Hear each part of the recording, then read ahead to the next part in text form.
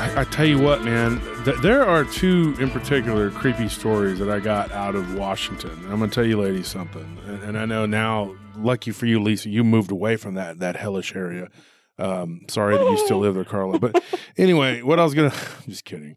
What I was going to tell you is there's two stories in particular that scare me. And I get hundreds of stories. So every time I drop a show, too, about a particular topic, I get a bunch more stories. But the two that scared me were not the Sasquatch stories. I've gotten I'm sitting on probably a dozen Sasquatch sightings up in Washington. Just in Washington. Yeah. Washington, Oregon corridor in the west. I'm talking like from Eugene all the way up to Seattle, all the way up to freaking Vancouver. Vancouver, Canada. Yeah. That whole corridor is just inundated with it. To the west, it's like you got that huge forest, that arboreal forest is there. But the two sightings that I got that were terrifying. One, I'm gonna do a show about this, so I'm not gonna give it away. But one involved a creature that looked like a deer. And this happened in Washington. And this one was, I believe this one was near, you know what? I want to say this one was like just south on the border, just south of the Canadian border. And it was like in between Seattle and Vancouver and going up in that area. And somebody they were camping up there, but it wasn't like they were camping. It was like they were sleeping and out and they were in a truck, but it involved something that looked like a deer. And the other one I got was I got to look, but I think it was in the National Forest that's west of Seattle, whatever that area is. And I got to go look at my notes, but it was what some people are calling now a Wendigo or a crawler, but the story is the rake. I don't want that up here. Yeah. And it was a rake type creature, and it was jumping from tree to tree, and these people saw it and they were like, "Oh my gosh, what is that?" An even weirder story I got was something very similar to that, but lucky for you, this happened clear across the country in Vermont. And I know this one happened in Vermont because I just got it recently. And it involved these people walking down a trail, and they saw what looks like this giant ape-like creature, and it was staring up into the tree, and there was a rake, and then there's a whole other part to that, but I'm not going to get into it on this show because I'm going to do a show about it. But there was a rake-type entity up in the tree. I'm going to be listening. Yeah, they could only make out like part of the body and the leg, and they just took off running, and then this Squatch type creature looked like it was shaking the tree, which I just can't even, I don't even know what, where to begin. Like what it was doing, I mean, they gave me more. There was descriptions of the creature and everything else, but I couldn't even tell you what that was, like why it was doing that. Cause they were like, "Why do you think it was doing that?" I'm like, I have no idea. I mean, I don't have the Bigfoot here to ask. to ask. I was like, "Excuse me, Sasquatch, is there a reason why you had that creature up in the tree? Were you shaking the tree? Were you playing with it? Were you trying to kill it?" Or, I have no idea. There's just so many weird things roaming around out there. And I believe, and I'm not 100%, and folks might be at home going like, that ain't right. But I think that there was a story I did, and it was in Washington. I believe it was in Washington. And it was the last Halloween episode. The first Halloween episode we did was the 2019 one. And that one was with my friend Chief, who's actually half native. And then the other one, and we talked about all kinds of stuff. The last Halloween episode, I believe we talked about blobs, like gelatinous blobs. Wow. Yeah, and there was somebody up in I believe it was Washington. If you go back and you listen, that was in Oakville, Washington. Yeah, well, that was an incident, but there was something that happened. This woman, she was jogging or something, if I remember correctly, and she told me she'd leaned back on a tree, and there was this pinkish goo that was trying to come, like it was coming toward her, and she looked, and there were like several pieces of it, and they were all coming together to make one big blob-looking thing that was reaching out for her. Oh, wow. So, yeah, it was like really weird, and she got away from it, and she looked around, and it was all over the place. And then Yeah, and then recently I got a story just very similar to that blob thing. It was out in West Texas, and I called in to my friend's show, Jason Bland's talk. It's Paranormal Soup, and I asked the guy that was the guest if he'd heard anything about this because it was raining, and then all of a sudden this pink gelatinous sludge began to fall onto this guy's windshield, and it literally turned into like millions of tiny little pink critters that almost looked like spiders, but they were flipping. And I don't even know how to describe it. But that was a weird story I got, but it kind of reminded me of the one up in Washington. I don't know, Washington, you got a lot of weird stuff up there.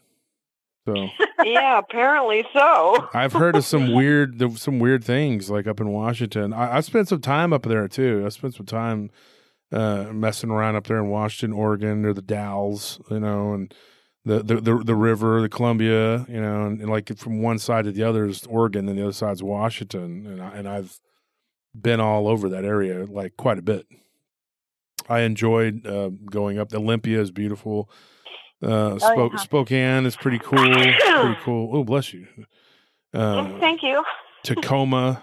I like Tacoma. I think we stayed last time we were up there. We stayed up in Kirkland. Oh yeah. For like a day or so, and the most cruddiest hotel you could possibly imagine. And I think I've been there. It was like a bed that was like a really literally like a jail bed. Like I got arrested for littering one time. No lie. I used to be a gangster. I'm not kidding. I used to do all kinds of crap, and they couldn't get me, so they got me for littering. So I did a day and a half in jail for littering, and the cops roughed me up too. I'm not kidding. I was in the back of a paddy wagon, and they formed me, and then they threw me on the ground, tripped me, and I guess because they couldn't pin anything, so they were angry. So these cops, they busted me up a little bit. Wasn't the last time they did it either. But I ended up going and being in jail, and I'm with all these people in the holding tank, and they're like, yeah, I was fighting in public. One guy had drugs on him. Another guy was DWI. What are you in for? And I'm like, littering. And I'm a hardened criminal. So I got really tired. So they put me, after about 8 hours, I said, man, can't you put me in a cell? So they stuck me in this little holding cell, and they had this like metal bunk, with the just the plastic mattress, whatever. But I was so tired, I didn't care. I just took a nap, and the next day I got out. But I remember when we rented the hotel at Kirkland, and this has nothing to do with anything other than just whatever. And I told my wife, I said, look at this little, it was a full-size little bed thingy sticking out of the wall. And I was like, we're supposed to share that. Okay. I'm 6'4", 345 pounds. We're supposed to share that right there. And she's like, well, we'll make it work, and so we did, and nearly killed her, and I was like, she woke up, and I was like, sorry, but my arm and leg were hanging off the side of it, and I was like, it was like literally like chained, like bolted to the wall. It was weird, and I told my wife, I was like, that's the second time I've slept on a prison bunk. I was like, geez, it's just like, what are you talking about? I was like, look at this. I was like, I literally slept in one of these in the city jail. I was like, it looked just like it, and the hotel was so garbagey that I was actually going to get my rotten bologna sandwich with the rotten orange in the paper sack. And they're like, oh, no, we have a continental breakfast. Oh, okay. So that's the only difference between being in the city jail in Austin and that hotel up in Kirkland. But, yeah, it was pretty rotten. I was just like, man, this sucks, man. But I felt even worse for the guys we were with. They had to try to make do. One of them slept on the floor, and the other one took the other bed, and it was pretty awful. Like we were all kind of crammed in there, but we had fun in Seattle. We went all over. We went to the market. Pikes. Yeah, and then we did the little. We went to the little museums, and we had the little tour. We went to the little aquarium, and then we got on that Ferris wheel, and cool. And we started jumping up and down in there, and we got in trouble because it was me, Chris, my friend Scorpion. And my wife got so scared, she got on the ground. And I was like, I'm sorry. Because we were just messing around. We were just goofing around, and we got way up to the top. So when they brought us down, they literally warned it, like, hey, knock it off, because ours was moving around, And I was like, okay, sorry, because we were trying to scare my wife a little bit, but it got kind of carried away.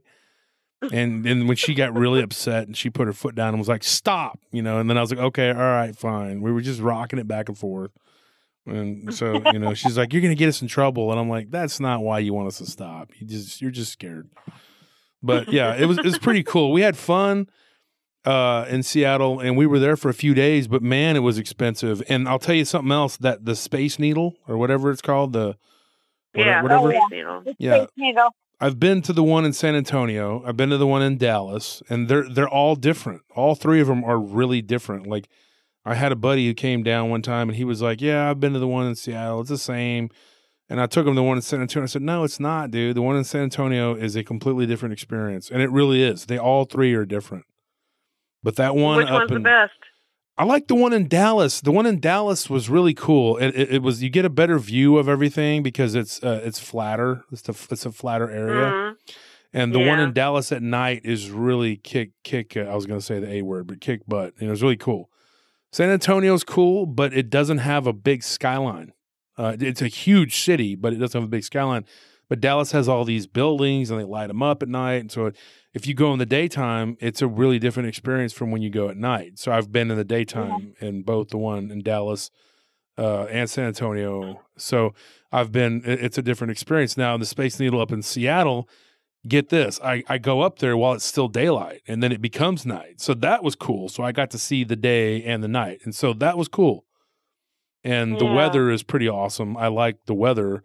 And everybody there was really cool. The best fall I've ever had. These people, and believe it or not, like one of the guys was from Austin, and so that was crazy. We were like, "Hey, what's up?" Austin, and he's like, "Yeah." And so we had this 24-hour place we went to go eat at where they sold pho.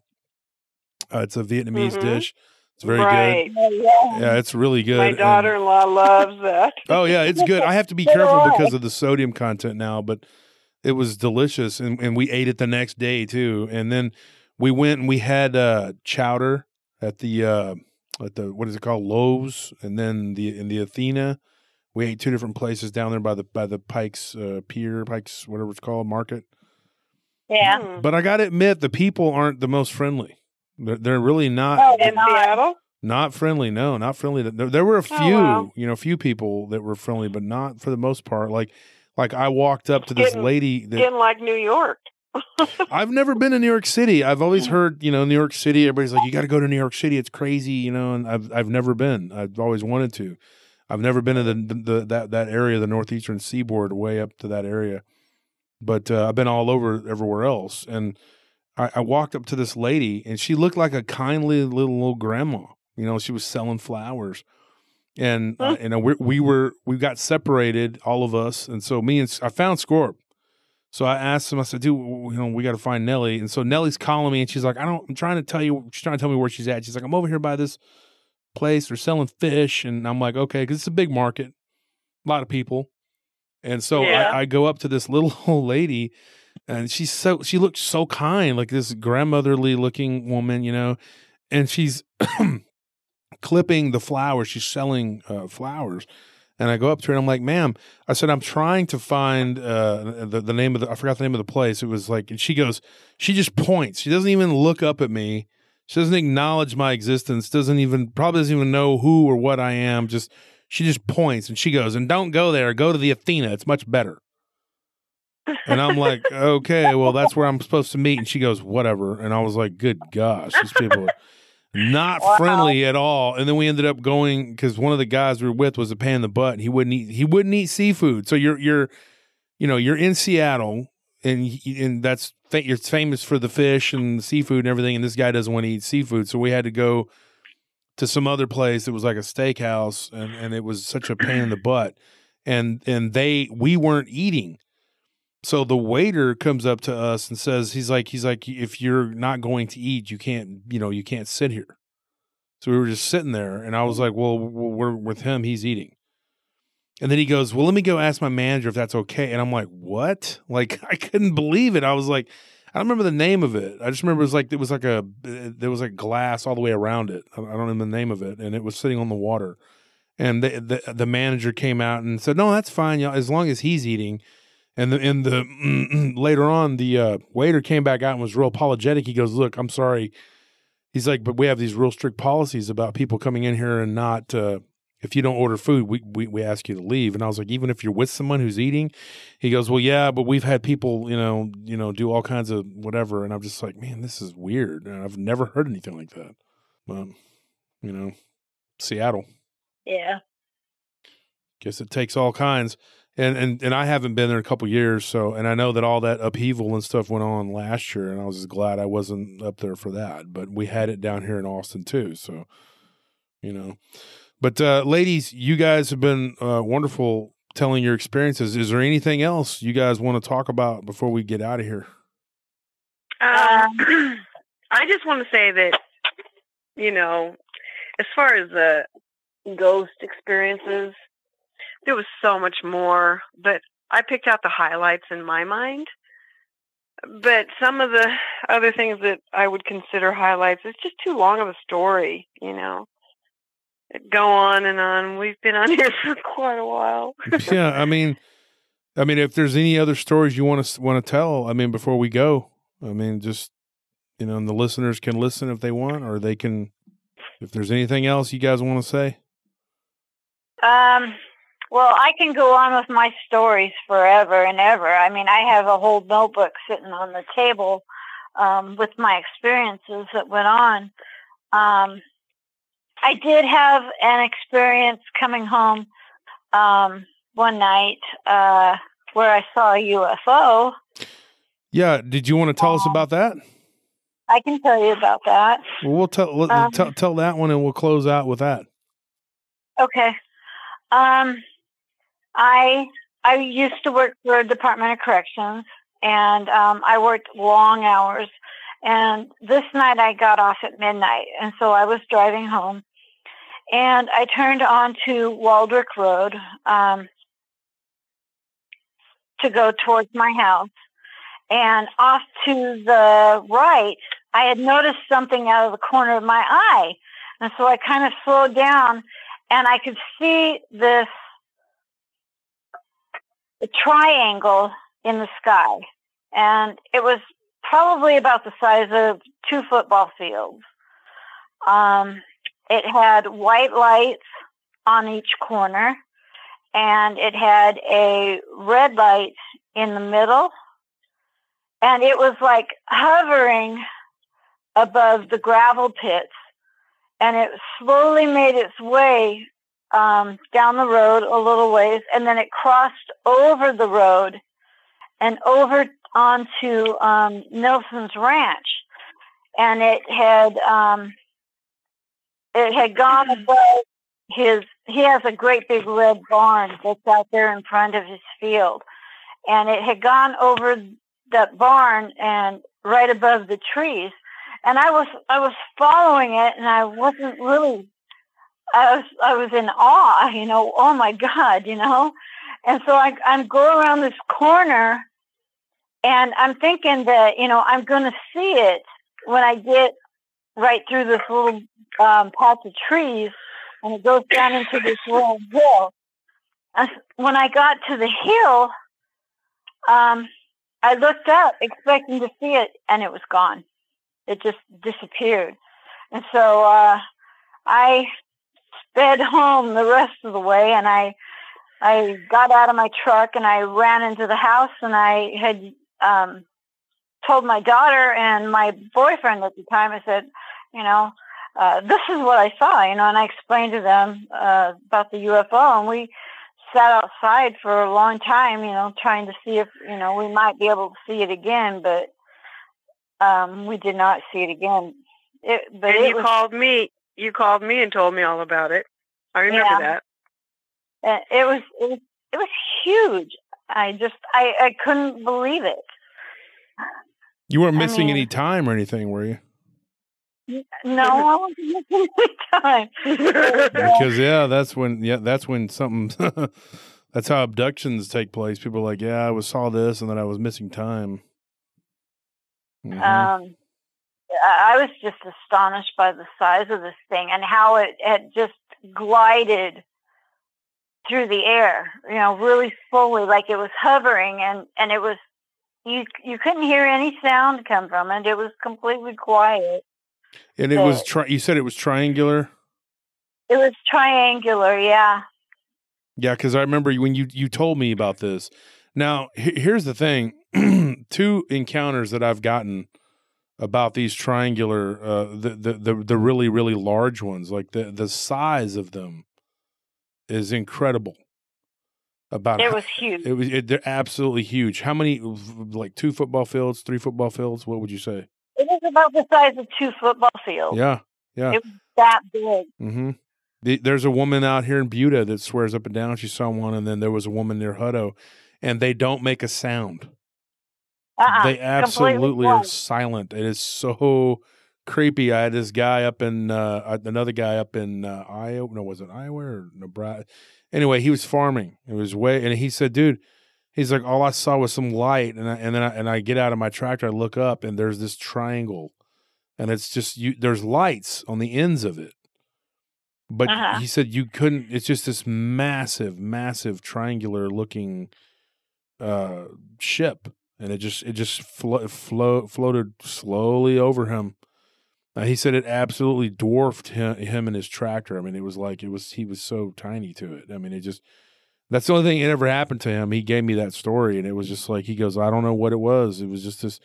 But the lady out in Buda said the same thing. She was coming home near Driftwood in an area it's notoriously haunted. A lot of wrecks happen out there too. There's been like people have seen ghosts and stuff, but that it was a weird story. She said this thing like came over the top of her and it just followed her for about 10 miles. Can you imagine trying to drive with that thing above you? And you're just going, okay, are you gonna take me or what are you gonna do to me? You know, I'm like. I would be I'd be terrified. It'd be a terrifying thing. I mean, and another thing I was going to ask you, Lisa, before we get off of here, I guess I said it a little prematurely, but let me ask you this. You had said something about, or maybe it was you, Karla, were telling me that this happened to Lisa's daughter. And then Lisa, I think you verified it or something when we had our conversation. Something about when your daughter looked over and saw herself. What was it? That's what I told you on our conversation, because that's the way I remembered it. But, yeah, I thought she saw herself, and she didn't look well. Is that, and that's not true, though, Lisa? Well, not that exactly. So Karla is a liar. There you go. I knew it. I called it. I knew it. She was over there like, I don't lie, and now we just stone cold busted you. I was waiting for that. And it is written in my book. It was Cassie that was laying in my daughter's bed. And when Cassie rolled over, she saw an image of my daughter laying next to her, but she said she looked dead. Oh. Okay. That's how it was. That's what it was. So, I got confused. I wasn't lying. Yeah, you were lying. But anyway, we'll call it confusion. So the thing that she saw was your other daughter laying there next to her? Explain who Cassie is. Okay, Cassie is my best friend who had passed away. It's her daughter. Oh. I'm kind of like the next mom. Oh, okay. All right, I get it. Anyhow, Cassie was staying with us for a while, and she was laying in my daughter's bed, and she rolled over and saw my daughter laying next to her, but was dead. And my daughter wasn't even in the room. And this is the daughter. And which daughter was it that she saw? Was it the daughter that doesn't know about her abilities, or the other daughter that has embraced it? It's the daughter that has the abilities. She has the abilities. Yeah. And the other daughter is the one that you had to kick out or something. Yeah. You had to kick her out. But that was easy because she didn't have any abilities. She couldn't do she don't have any skills to combat you. So that's good. No. I'm just messing with you. She can't conjure up anything. You're like, you're weak. Your abilities are weak. Get out of here. No, well, it's good that you that your daughters are still healthy and everything's fine, because, you know, just always pray. I mean, just keep prayed up, because, I mean, sometimes people see things and it's just, there are demonic entities and they do play tricks and they do like to put doubt in your minds and your heads, and that's just the truth. It really, they exist. You know? Well, I do pray a lot. I pray every night. In fact, I think I kind of cursed myself. How? Well, okay. I kind of just, I can't pray real fancy. So I just say a little prayer at night when I go to sleep. I say, thank you for the gifts that you have given me in life. I pray that I'm a blessing to others. Forgive me of my sins. Help me to be a better person and make better choices. And then I go through my list of, what I ask to be done. And, well, I ask to be a blessing to others. Well, that led me, I believe that led me to meeting my husband, Merle. And, we were together for about a little over 3 years or so. But I think my blessing to him was to come into his life and to show him what real love was. Because I've never been in a relationship where I really, really loved somebody, except for my boyfriend in high school, Troy, and my husband, Merle. I was deeply, deeply in love with him. And I think my blessing was to come into his life and to show him what real love was. But a year and 9 days after we were married, he passed away to small cell lung cancer. And I think that's what I was meant to do. I was meant to come into his life and to bless him with love before he died. And that's a very touching story, and I believe in that. I believe in that, because there are all kinds of ways that people can help people, and people will come in and out of your life like waiters, and right. Sometimes you touch people's lives and that you don't even realize that you do. And then other times they touch your life and maybe they don't know it, and everything happens for a reason. And, it says biblically that we are supposed to always be kind to strangers, because we could be entertaining angels unaware. Right. It could be a exactly. test, and all faiths have that same kind of principle. Like, there's all kinds of stories, in all cultures of people being mean or mistreating, someone, and it turns out that person was divine or celestial, and like they were there watching you. God was testing you, and you didn't pass. That's why I try to be kind to strangers, but not just being kind to strangers, but trying to be as nice and as positive as you can within reason, to people who you have in your life, because we're not promised a tomorrow. And when you spend all your time being upset with, especially a loved one, you don't know how much time you have. Like, I look at all the loved ones I've lost, and I was talking to a buddy of mine who he's about 2 years younger than me. And he was in shock at how many people I've lost. Like, we were comparing notes. Like, he was like, yeah, well, I lost my aunt and I lost my grandma, And then the list was kind of like, he lost his friend, a guy that we both knew. It was more of an acquaintance to me, but a friend to him. And then I began to go over my list, and he was like, holy crap, dude, you've lost a lot of people, And I said, yeah, I've lost a lot of people that I cared about very deeply. My mother recently, I lost my mom last month. I lost my grandmother. I lost a woman that I considered my second mother. She was like a spiritual mother to me. I lost her. I lost my great aunt, who was basically like a surrogate grandmother to me, because my real grandmother died when I was just like 2. And so I had all these people that I was very, very close to, had very strong relationships with. My best friend, two of my best friends, and then a very, very good and close friend, and then a guy that I worked with for several years. He died a few years ago, and I had to go and I did his eulogy. So I've lost a lot of people. I mean, a lot more than the average person my age. Right. And I mean, I'm talking like a lot. And so I look at it and I have heard people tell me, well, I'd rather not get to know these people rather than have to meet them and then they die.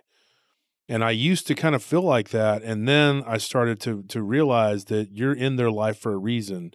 And Exactly. death is not the end. I don't care what any fool tells you. Just like it says in the Bible, and I can't give you the exact, I used to have these quotes like written down. I don't have my notes in front of me, but it says in the Bible, the foolish man says in his heart, there is no God. You know, and that's a fool. And a fool who says that there is no afterlife or that there's a great scheme to all these things. And this is a test in this life, in this world. And it's all, the afterlife is all predicated on what you do here.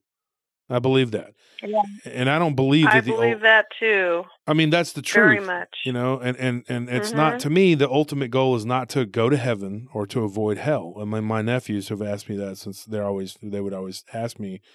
I raised them, and they always would say, Uncle Wolf, what do you think about going to heaven? You know, some kids at school were talking about hell. What do you think hell is? And I told them, I was like, your goal is not to go to heaven or hell. It is to live the best life that you possibly can and do as much good as you can while you're here, and then God will take care of you. And if he decides that you need to be rewarded with some sort of heaven, then that's what happens. If he says, hey, you need to go here and do this, then you go do that. I don't look at it as heaven, hell, this or that. That's not the correct way to look. You're not looking for a reward, and you're not looking to avoid a punishment. Those are very human things, and I believe that it goes beyond that. And I think that when you, I totally agree, totally with what you're saying. Yeah. Absolutely. I think it's sad that your sister pursued you in her anger, because those are people who are hanging on to this world. When you cross over, you tie up I believe that you tie up your loose ends and then you move on. And I think that that's it. And if you go, the transition is smooth and you go and you do what you have to do in the next life.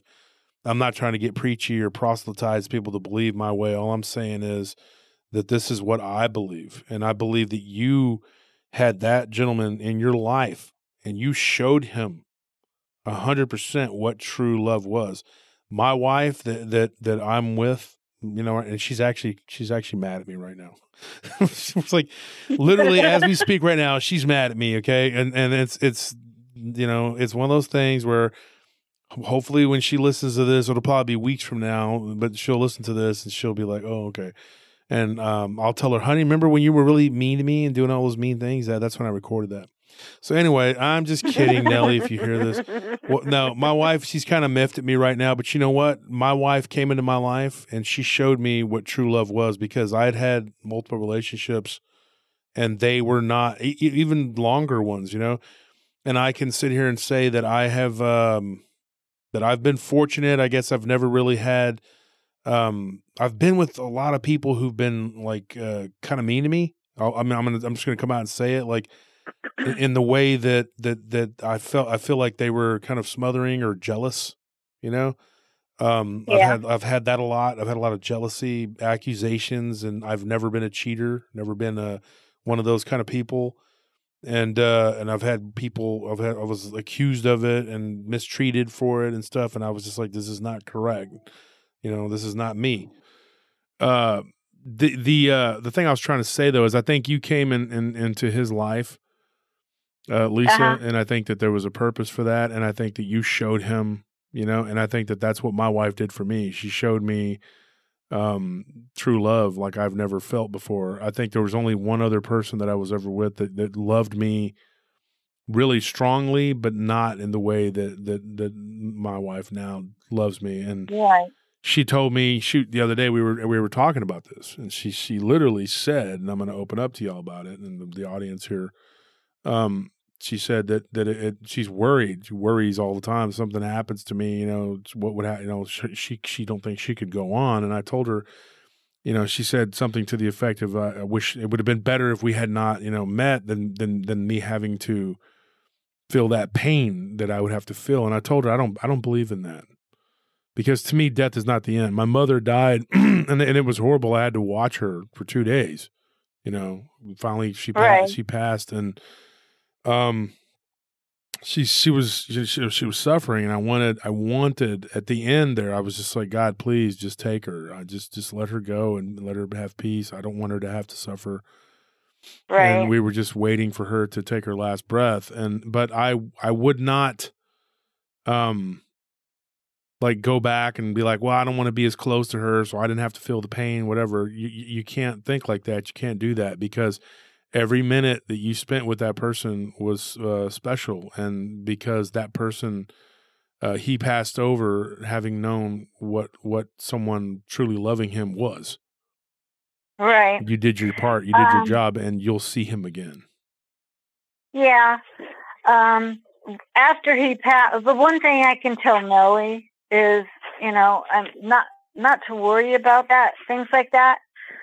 When I lost M, I went through a lot, because I had lost a couple of friends and my mother and M all in a short amount of time.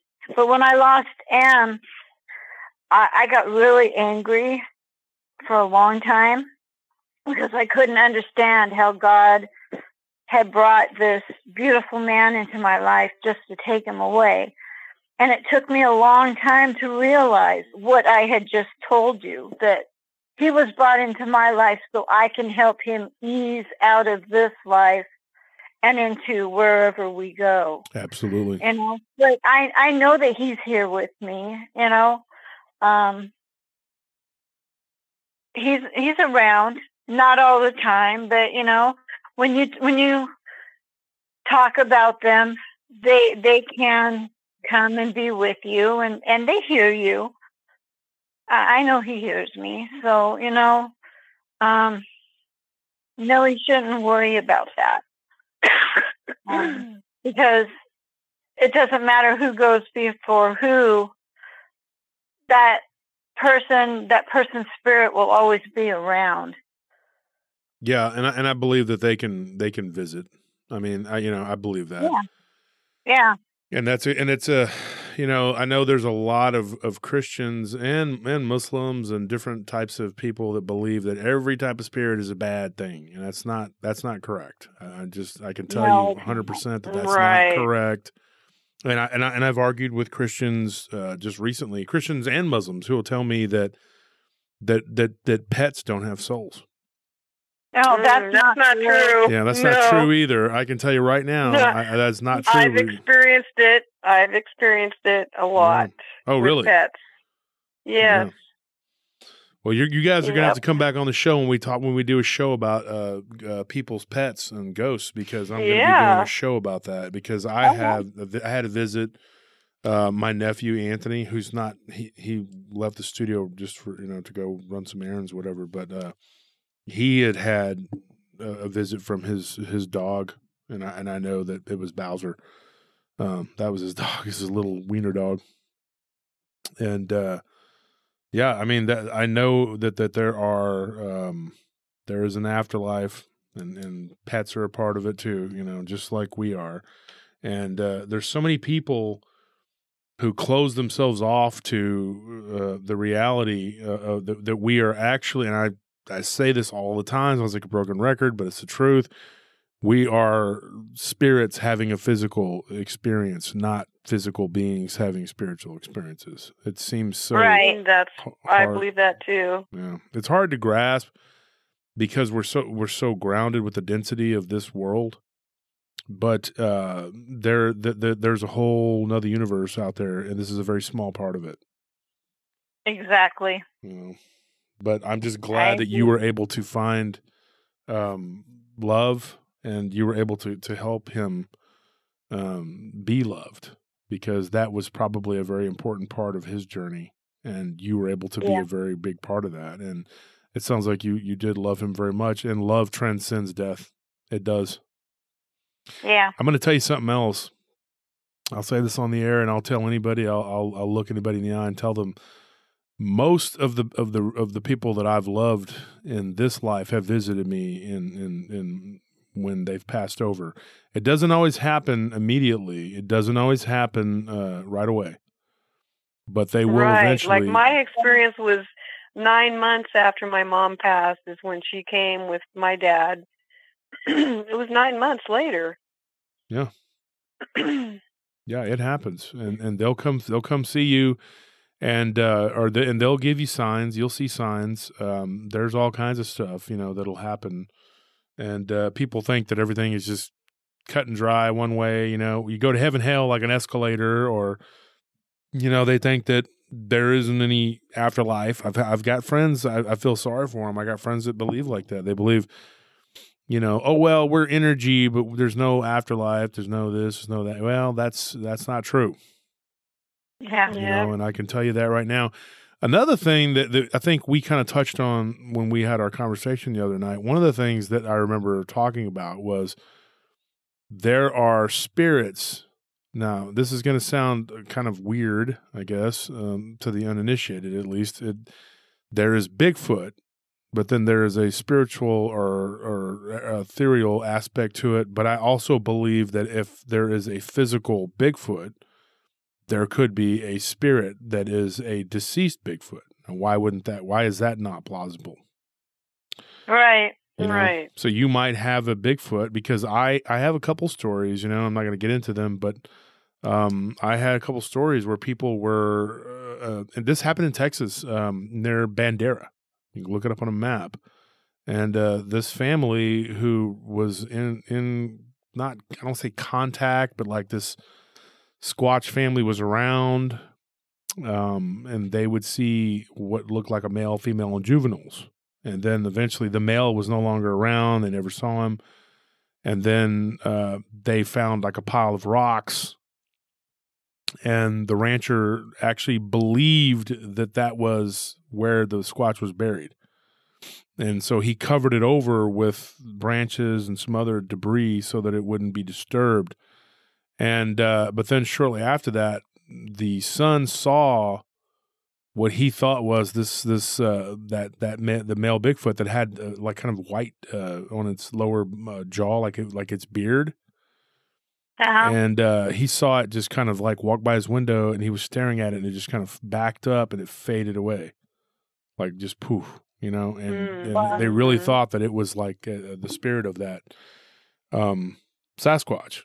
And then when they moved from that area, they said that they kind of felt sad that the Sasquatch never bothered them. It was just those 4 individuals, and they would see them regularly. And, they weren't like leaving them gifts or anything like that, but they knew that they were around. They would see them near their pasture, near the tree line. And the most they had seen were 4 different ones. And then they stopped seeing the big one, and they think maybe something happened to him. But the son believes that he saw what was the spirit of this thing. So, Josh, do you remember our first conversation when I told you that when all this Bigfoot activity was going on, which is just real recent, it's going on now, I guess, and my grandson and I were sitting in the recliner, and a light flowed right in front of our patio sliding glass door. Went right in front of it. And my grandson says, "What was that?" I said, "I don't know. I think it must have been an angel." But I'm thinking, no, it wasn't an angel. I think it was related to Bigfoot. Could be. Very well could be. People see these things come out of lights, and I don't know, what the connection is between the more physical and then the more spiritual. And I don't know if the physical become spiritual or they just flow. I don't know how that works, but I do know that the light thing is something that if you go back to my show, one of my last guests before my mother passed, when I took my hiatus, Richard, he was on the show, and he talked about these dogmen coming out of this light. That's a common phenomenon too. I've heard a lot about that. I've heard of people seeing these lights, and then the next thing you know, there's Bigfoot or there's Dogman. Right.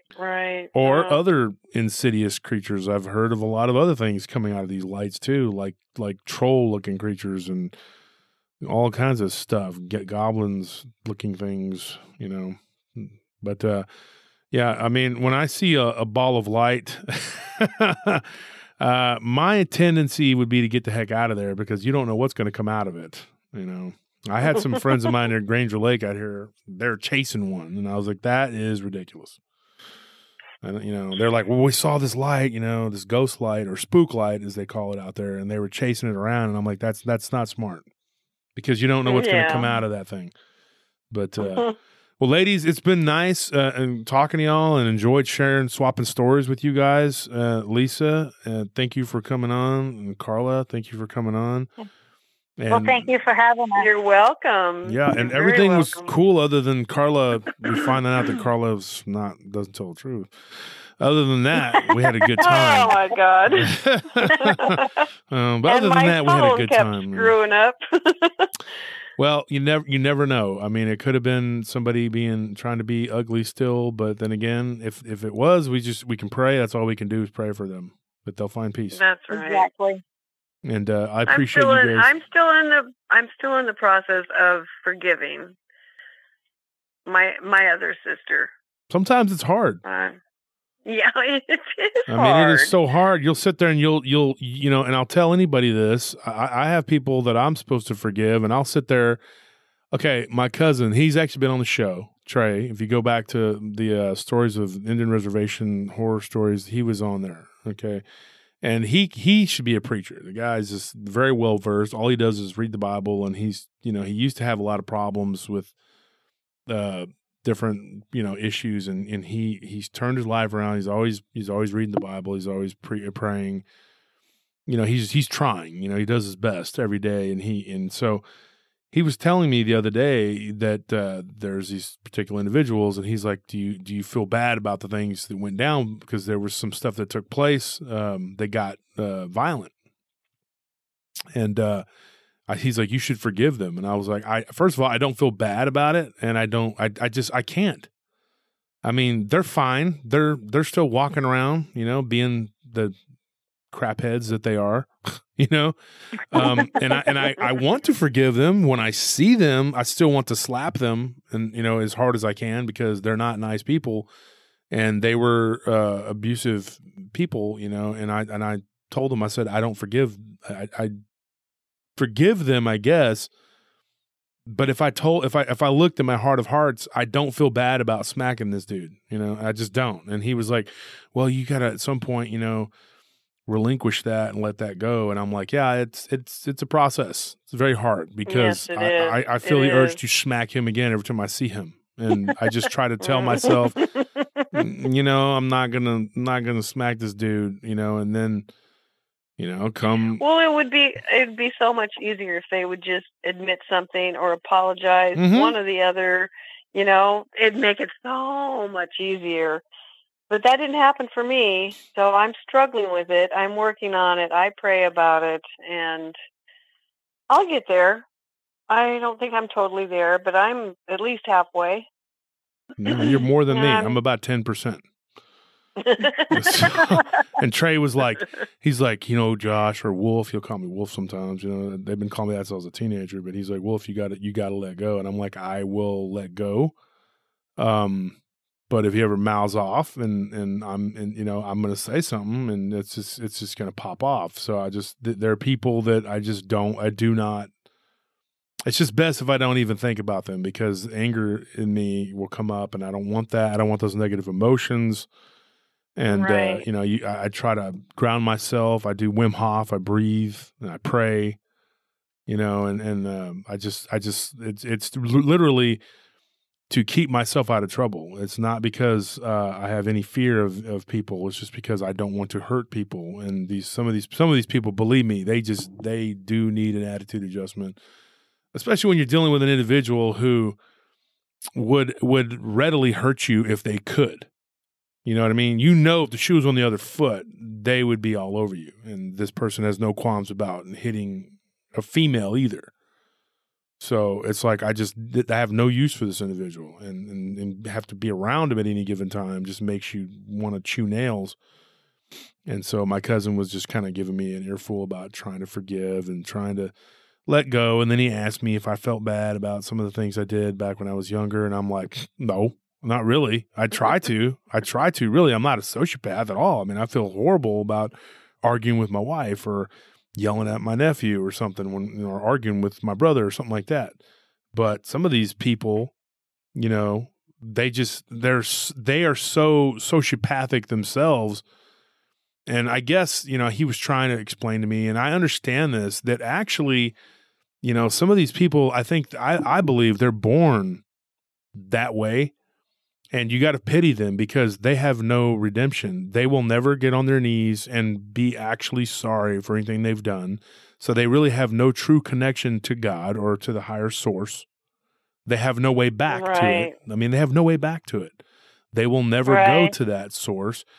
Some of them don't even believe in it. So there's that. And then there's those that do believe or know it's there and don't care. And then there's those that no matter how hard they try, they will always just be evil and vindictive and rotten people. And there's nothing you can do about it.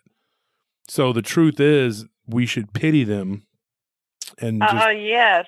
Yeah. That's how I've been working on forgiving my other sister, is the fact that poor her, you know? Mm-hmm. Yeah.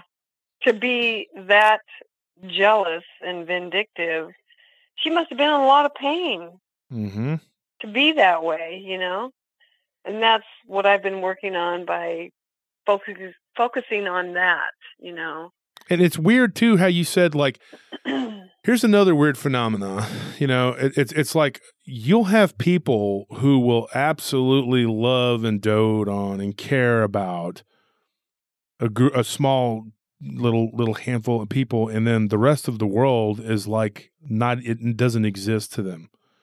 There's no difference between grabbing someone by the neck and squishing a soda can. Like I literally have dealt with people being downtown Austin for years and I dealt with some literally, I mean, you can look in their eyes and there is nothing behind those eyes. That person sitting across from you, if you wrong them financially or you did anything to them in any sort of disrespectful way, they could probably kill you or have you killed and then go eat a sandwich, and they would not even think twice about it. And then they would go home and tuck their kids into bed and read them a bedtime story and be the perfect dad. And then in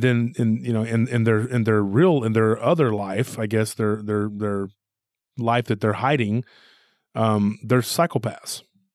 And it's so weird because I've seen that in these people, and you're like, wow, they're like a loving, doting, father, but then they're also a psycho that will kill anyone or do anything to anyone who's not, a part of their circle or whatever. And it's very weird. It's a weird thing I can't understand that kind of behavior. I try to treat everybody, the same as best I can. Of course, you're going to love your own folks. That's your folks. You love them more than you love everybody else. I mean, but you still got to treat everybody, as best you can, equally. Right. Well, my experience with my sister Betty was that she was nice and to everybody. She was a wonderful mother, wonderful grandmother, but she was not nice to our mother towards the end. And that was out of jealousy of me and my kids, because my mother was so close to us. I used to be the black sheep when I was younger, and my mom and Betty were real close. And then it switched somehow, especially when I had my kids. My mother and I got real close, and then she just went off the deep end and was mean to her own mother and to me. She was just always backstabbing me, and I didn't even know about it. My mother's the one who told me. And that's not your fault, though. I mean, I know. There's another weird thing to this too. Like, I've seen people who are just awesome people who treated me really good, and they'll pick out one or two people in their life and they'll just dump all their derision and anger and hate on those individuals. And you don't know why. Maybe it's something from a past life. I have no freaking clue. And you'll just witness it, and you're just like, I don't understand this. One thing I know from my own experience with when my little nephew Christian was born, and he was the youngest of all of, you know, my mother just was like, oh my gosh, this kid hung the moon. I mean, she just was like absolutely adored him. That was her baby. I mean, you know, and she and me, like when she was living up here, you know, closer to me, I took care of her. I helped her. I did all kinds of things, everything from financially to just if she needed anything done, I had people who, you know, took care of her, whatever. And then she moved to go be near my sister down in Houston.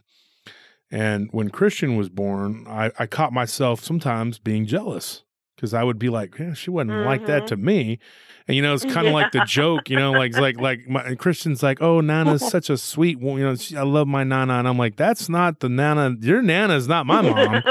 That's a woman that's trying to get into heaven. You know, because she would never spank him or, you know, and she was just like, oh, majito, you little baby, you know. And I kept thinking, I was telling Anthony, I was like, geez, dude, you and Christian had it good. I mean, she treated y'all like y'all were, you know, little miniature gods or something. Me, I was just like, whatever, you know. But, you know, my mom, she, you know, as you age and you get older, you soften, you know, and then when we were at the funeral, and this is kind of a hard thing to talk about. My one sister had made a slideshow of my mom's life, and we were watching it. And I look over and I see Christian, and he was sitting next to me, and he was bawling. He was in so much pain that his eyes were closed, and he was clenching his fists. And I reached over and I gave him a hug, and I thought, man, oh man, you know, the sad thing is that he's 13, you know, and my mom is gone, and he's not going to have her. I had her for 45 years, you know, and he had Nana for 13. And I looked at it and I was like, kind of choking up on the air here, but I looked at it like, it's sad, and I should never have been jealous of that relationship because, you know, it wasn't like a severe jealousy where I was like, what's wrong? I hate this kid. Nothing like that. I love my nephew and I spoil him, you know, but I thought, man, this poor kid, you know, he's lost his Nana at 13 and he's not going to have her anymore. And so she compressed all the love, you know, that she spread out over 45 years of my life all into that 13 years, you know, and you got to look at it like that. And she knew that her time on this earth was short. She always told me, she's like, I'm not in good health. I don't know when it's going to happen, but I'm not going to make it. And I'd always be like, Mom, I don't want to hear this. Don't talk about this. This isn't true. And it was, and she knew it. And eventually the heart valve failed. Then she had her stroke, and it just was like, there's nothing they could do. It was just, we had to sit there and let her pass away. And it was awful. But Christian, my nephew, I look at him and I feel sorry for him now. You know, when at one time I was kind of like, him and Anthony were always like, my mom would do anything for them. You know, Anthony got, you know, 30 years with her, and Christian got 13, but I got 45. You know, and my sister's got 51 and 50, whatever. So you're looking at like the time, you know, and I think that my mother gave all she could to them before she left. She left it all out there, you know. She's like, you know, she used to tell me this. She had this saying. She's like, don't leave anything on the table. You know, do what you got to do, say what you got to say, get it out there. She was never one for mixing words. She never backed down from a fight. I learned a lot from her. She was a very tough woman, and she was very smart.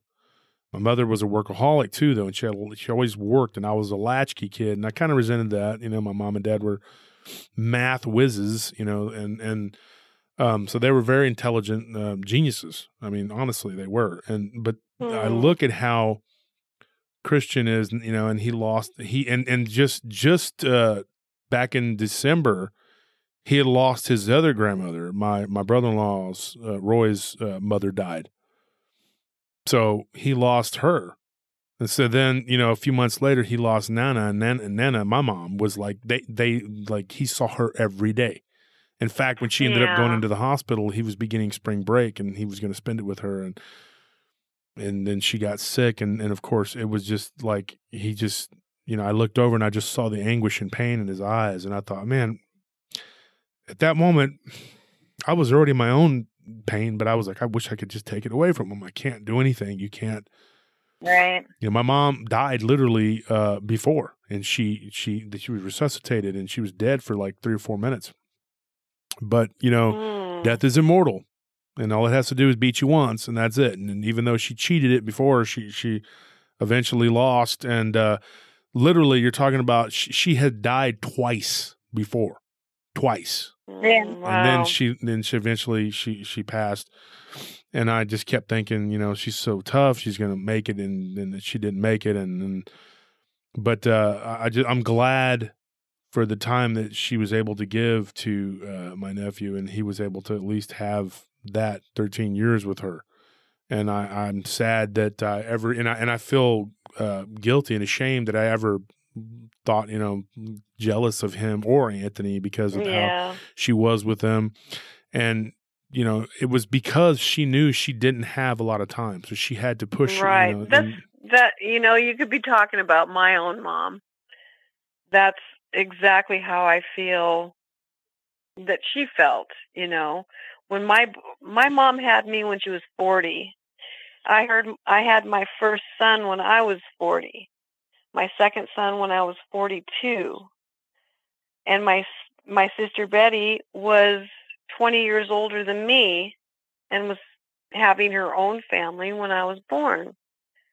And I know it's timing. She was getting up there, and other things weren't as important to her as family. And I was with her a lot, and my boys were with her. They really bonded a lot.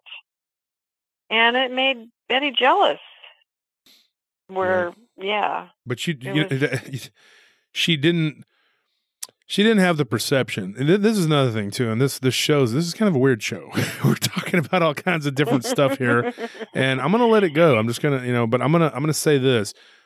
I always talk about perception. I've taught my nephews, I've raised these boys.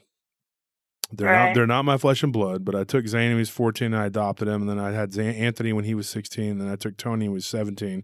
But he was practically raised with these other two because he was always at our house. Like, he spent summers, because him and his dad, I was always really close with, him and they didn't get along. They didn't get along for nothing. And so he was always like, take him, please, go, take this kid, whatever. So he was always with us, and he's Vietnamese.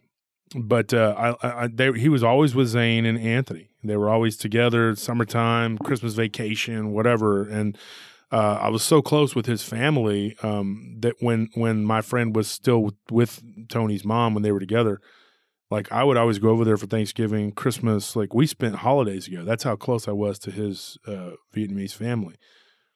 And it was very weird when Tony came to live with us. There was a little bit of, like, I guess from Anthony and Zane, they were kind of like, oh, now we got this other kid living with us, and I had to kind of spend more time with Tony and get him to be more adjusted to, how we did things or whatever. And the kid wrecked 2 cars, like, just gave him 2 different cars. One that I gave him, and it was Anthony's old Crown Vic, and he destroyed it. Anthony was mad, and then his mother had a car, and the day that it got out of the shop, he wrecked. Oh, so he's doing better. Like, he's had the same one for a long time, knock on wood here. But he had to, and I told him, I said, look, man, you had problems with your, with Chad, y'all were always at war, and I told Chad, I said, dude, I'm going to raise this kid like he was my own kid. And so he had to make the adjustments. And I look at, like, how much time I've had with each one of them. I had the most time with Anthony, and then Zane, and then Tony came along. And you have to spend the time as best you can with each one of them, and you care about them all, and they all are individuals, and they all do, you know, whatever. And I try to teach them that perception is everything, you know, and each one of them is on their own level with that. Like, I think Anthony has learned, he's of course the oldest, so he's had more time to study and learn the principles that I've tried to instill in him. And one of the main ones is perception is the key. Perception is the power. It's the key that unlocks the intangible power of the spirit. Now, if you don't have perception, you're literally, you're nothing without that. And the sad reality is there's so many people walking around out there, and the younger generation, the millennials, they call them NPCs. What that means is non-playable characters. And now, I used to game a lot. I'm not so much anymore on time. But me and my nephews, that was what we'd do. We'd game, and we'd go to the river, and we'd go to the coast, and that's what we did. We were always doing, I spent a lot of time with them. Took them to all kinds of places, concerts, and just did all kinds of stuff with them. And we would game. Well, you have these characters in these video games that are non-playable characters. Like, they literally serve no function other than to just be a part of the storyline. And we kind of joke around. We'll meet someone who's just a mouth breather type person. I'm sorry to say that, but you talk to them and they're just like, there's nothing going on there. I mean, they have no perception. They don't care. You know, they're just like, yeah, welcome to Costco. I love you. You know, like, whatever. Okay, goodbye. You know, that's a non-playable character. That person does not care. They're uttering a phrase.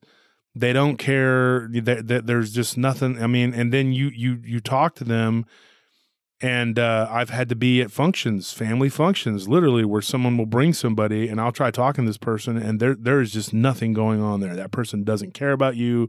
They don't care about life. They're just there. They're just there to have a pulse and eat and whatever. And it seems like here lately we've been inundated with this type of individual. I don't know if it's chemtrails or what's going on, but these people, there's a lot of them, you know. And I tell my nephews, I said, you see these people, they have no perception. They don't perceive anything, you know, other than what is the pursuit of physical pleasures, you know, upon this earth. You know, and they pursue like, you know, getting high or drinking or being promiscuous or whatever it is that these people are into. Their pursuits are just banal, and everything out of their pore oozes that they have no perception. And that's what's sad. Now, if a person can look at things and perceive, you know, things correctly, then they'll understand, like what you were saying about your sister.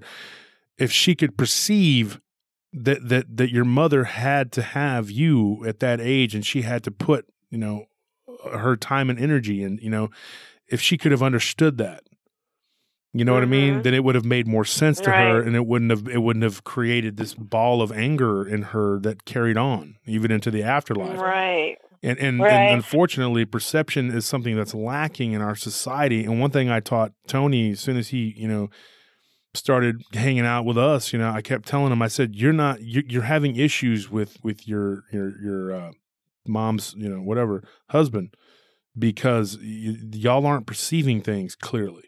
You know what I mean? You're not on the same level. You're not perceiving anything that he is trying to instill in you, and he's not perceiving anything that all he's seeing is you being a bit resentful, and he thinks you're being ungrateful. And you're perceiving that he's being aggressive, and, you know, and of course it's true on both ends, but it's being amplified by your own emotions, and that's a problem because people don't have perception. If people would stop and perceive the world around them, and that's another reason why so many people they're not able to see Sasquatch or you know, whatever type of. They're like, I want to see one. Well, you have to have a certain wavelength to be able to see these things, and I believe that.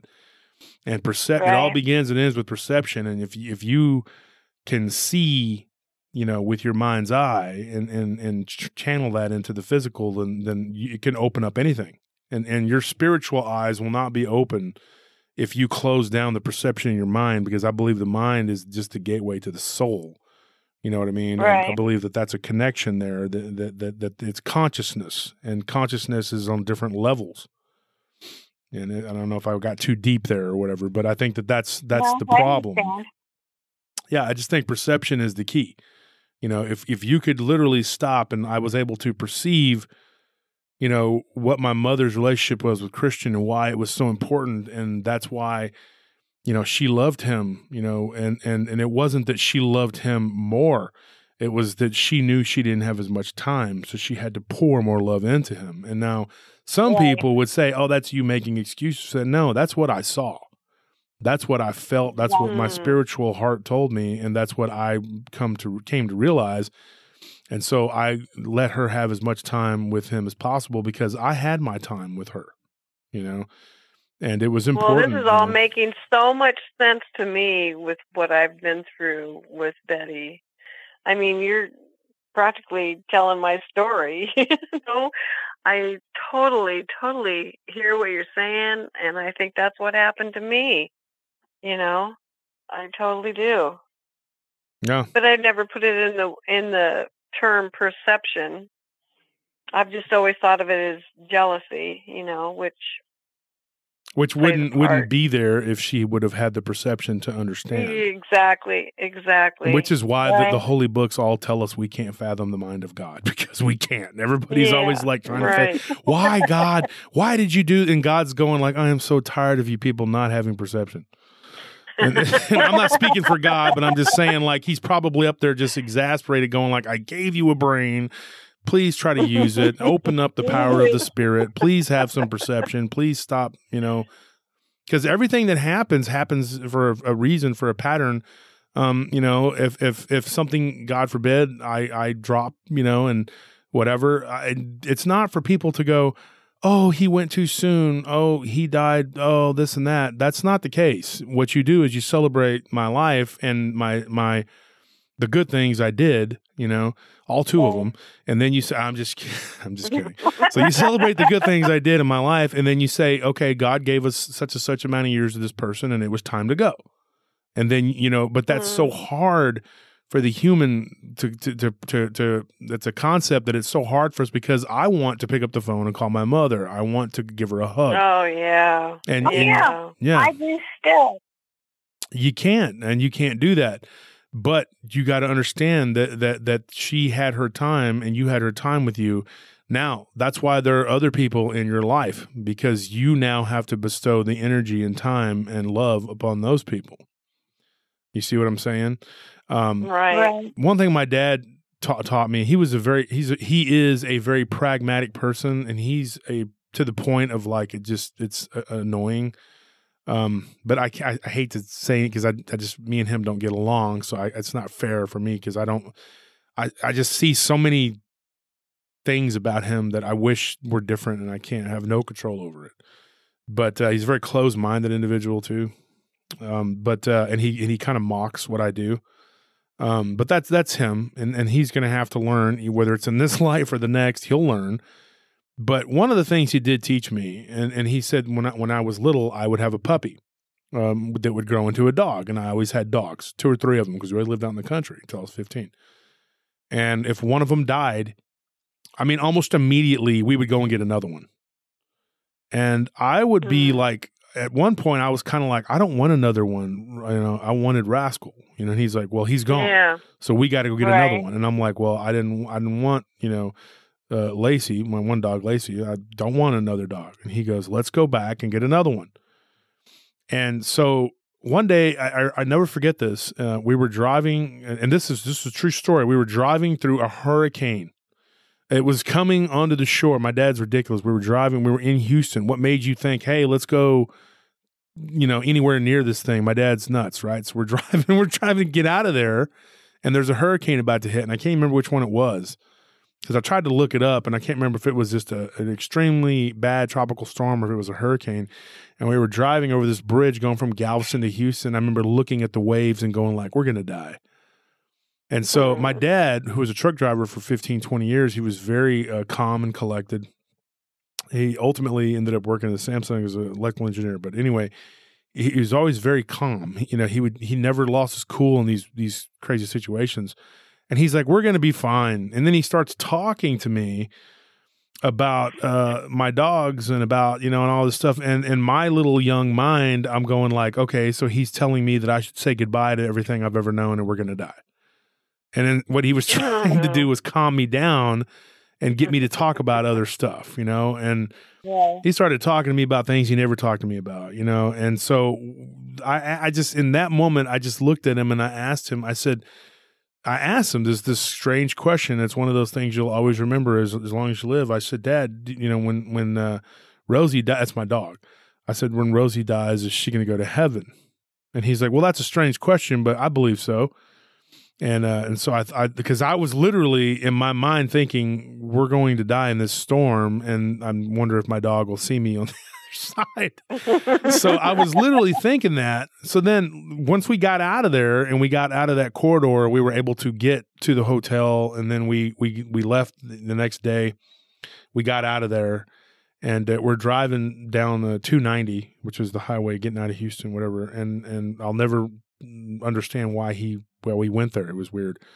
So anyways, my dad tells me, he's like, why did you ask that question? Well, I told him why. And then he told me, he says, if something happens to Rosie, we'll get you another dog immediately.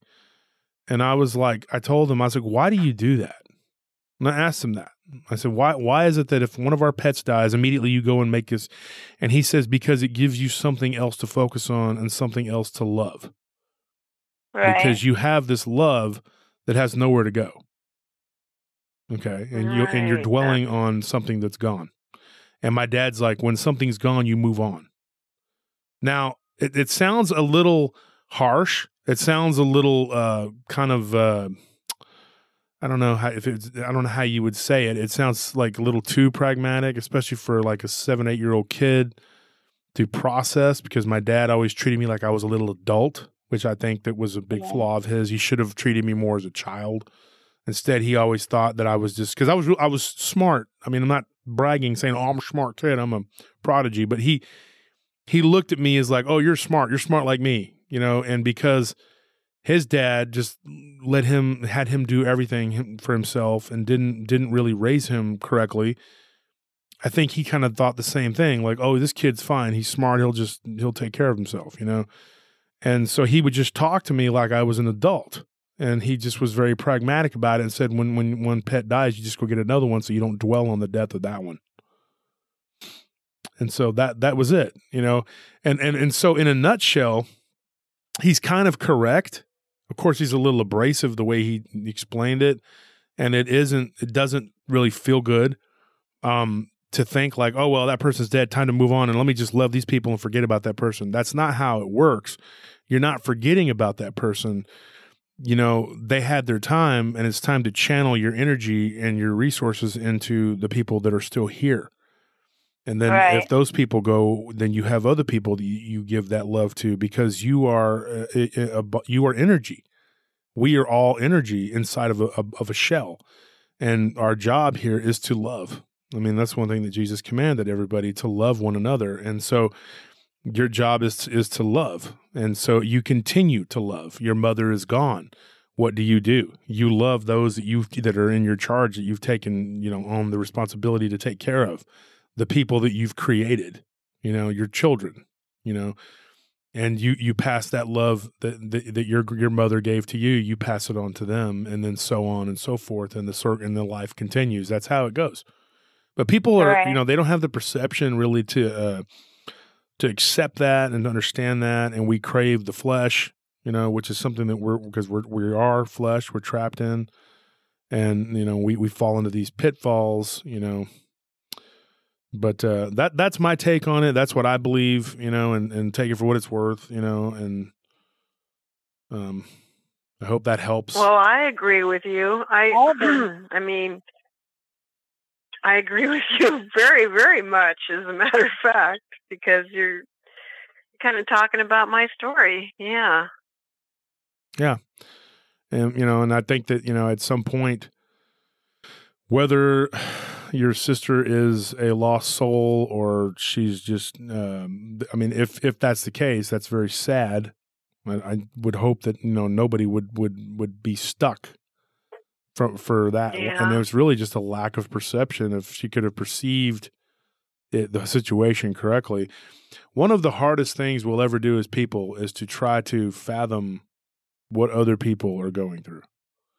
When someone is hurting, you see them in pain and you're like, oh, that sucks. They're hurting. What can I do to help this individual? And it's a human, it's very human of us to be like, oh, well, you know what you need to do? Just get over this, just do that, and cause you're not facing it. You're not dealing with it. So it's easy to sit there and tell somebody, do this, do that, and give them advice because you're not dealing with it. Right. And then also it's easy for us to go, wow, that sucks. And then you just move on because you're not that person and you're not having to live in that. And if it's something that they themselves have created, it's a lot easier. It's a lot easier to be less sympathetic. But if it's not something they created, something that's out of their hands and they're suffering, it's still just an impossibility to really fathom the depths of how bad they're suffering. And all you can do is try to console them the best you can. But I believe that if we work harder as a people on having perception and being able to perceive the pain that others are going through, and I'm not telling you have to take it on as an empath. You know this, Lisa. I'm not telling you to sit there and just take on the anguish and the pain and suffer for them, but I'm telling you that if everyone had a little more empathy, a little more, it doesn't take a lot. Just if everybody did it, we would raise the vibration and we would all have a little more perception, which in turn would give us more compassion because we would get a peek into what we're supposed to be doing. That's just my and it take seems on like in the olden days, there was much more of that than there is today. Mm-hmm. Well, the difference is night and day. Yeah. Yeah. And we are in a period of darkness. I'm not a Hindu, yes, but we are. I've read about the Hindu belief of the Kali Yuga and how eventually one day Krishna Kalik will return, which sounds very much like Christ. And Islam, they actually believe the same thing. They believe that Christ is going to return. It's weird that people don't know that. They think that. Yeah. I had a Christian tell me one day, not too long ago, and she was like, we're kind of arguing with me on Facebook, which, that's where you find all the smart people right there. But anyway, she was over there like, well, that's ridiculous. As a Christian, I don't care what these crazy people believe, She was talking about Muslims or whatever, and I was like, I'm not one to get on there and just champion people's causes or whatever, but I said, what do you really know about Islam? And she's like, well, I know that they're this and they're that and blah, blah, blah, blah, blah. And I was like, well, that is a small section of them, yes. And there are people that subscribe to those kind of views. But I said, do you know that they actually believe in Christ? And she was like, no, they don't. They believe in Muhammad and they think he's going to return and blah, blah, blah. I said, no, they don't. They actually believe that Christ is going to return. And I didn't know that either. Well, and I have a Muslim friend of mine that listens to my show. He's actually a very nice kid. He's Haitian by birth, but he's a Muslim, and actually his buddy works for me too, and he's from Zanzibar. And so anyway, these guys, I was having a conversation with them the other day, and I was talking to them about Islam, and we were talking about and what the Muslims believe is that Jesus actually, this is where I differ from them. This is where I become a Christian and I'm not a Muslim, and I'm not speaking against anybody's religion. You're free to believe whatever you want. But what I know is that Christ died on the cross for my sins, whereas they believe that he did not die on the cross, that God took him because he didn't want him to die. So, and it also depends upon the type of Islam. Now, there's different sects of Islam, just as there is different sects of Christianity, of Buddhism, of Hinduism, of all the major religions. The Sikhs have their own belief, the Zoroastrians. A lot of people don't realize that Zoroastrianism was actually the precursor to Christianity. Somebody asked the question, who were the three wise men? And I answered the question very bluntly. I said they were Zoroastrians. No, they weren't. They were Christians. And I was like, Christ had just been born. Okay. Do you understand what that means? Christian is a follower. Okay. And they said, well, the minute they decided to follow Christ, they became Christian. I said they were following a star okay, that was showing them the birth of the Savior. Okay, they were Zoroastrians, and I didn't have time to argue with them. I said, you know what? You believe what you want. Read a book, okay? I mean, it's just, these people don't do that, and then they want to argue about all kinds of things that they don't know about. And I get into arguments about geopolitics, all kinds of stuff. But I just tell people, if you had more perception, you would understand what I'm telling you, and you don't, so never mind. But that is the crux of it, is in all the faiths, it talks about a time that we're living in of darkness, of a tribulation, of it's going to get worse before it gets better. But as long as we keep our eyes, glued to the prize, which is the afterlife, which is the ultimate goal, whether it is going to a heavenly realm, whether you believe that in that or not, or whatever, your goal is to get back to the Creator, which is God, the source, because we are all a spark and the life and breath of God. We all have a little bit of God in us. That's what we are. That's why we have that connection. And to get that connection, you have to have perception to even perceive. It's like the baby steps. And if you don't even start with that, you don't even have that as a foundation, well, you can't really do much. It's unfortunate. There's so many people out there that don't, but anyways, enough of my long-winded diatribe or whatever you want to call it. I'm sorry for talking so much. You ladies came on the show and told your stories, and I'm over here talking. I appreciate you guys' time, and thank you so much for telling me your stories. And my advice, if I were to give you advice, Karla, I would say to pray for her release, that she's and to forgive her, because maybe, just maybe, that's what she wants. Yeah. Could be. Yeah, it could be. And Lisa, as far as you go, get the heck out of St. Louis, man. Let me tell you right now, get out of there. Go back. I'm just kidding. I haven't been to St. Louis but one time in my life, and I drove right through it, and I don't even remember it. It was just like, I don't even remember. I just know that there's the arches. And I have a beautiful view of the arch from my apartment. The only thing I don't like about St. Louis, I don't like the Cardinals, because the Astros are my team, and they were in their division for years, and I hated the Cardinals. They used to give us fits.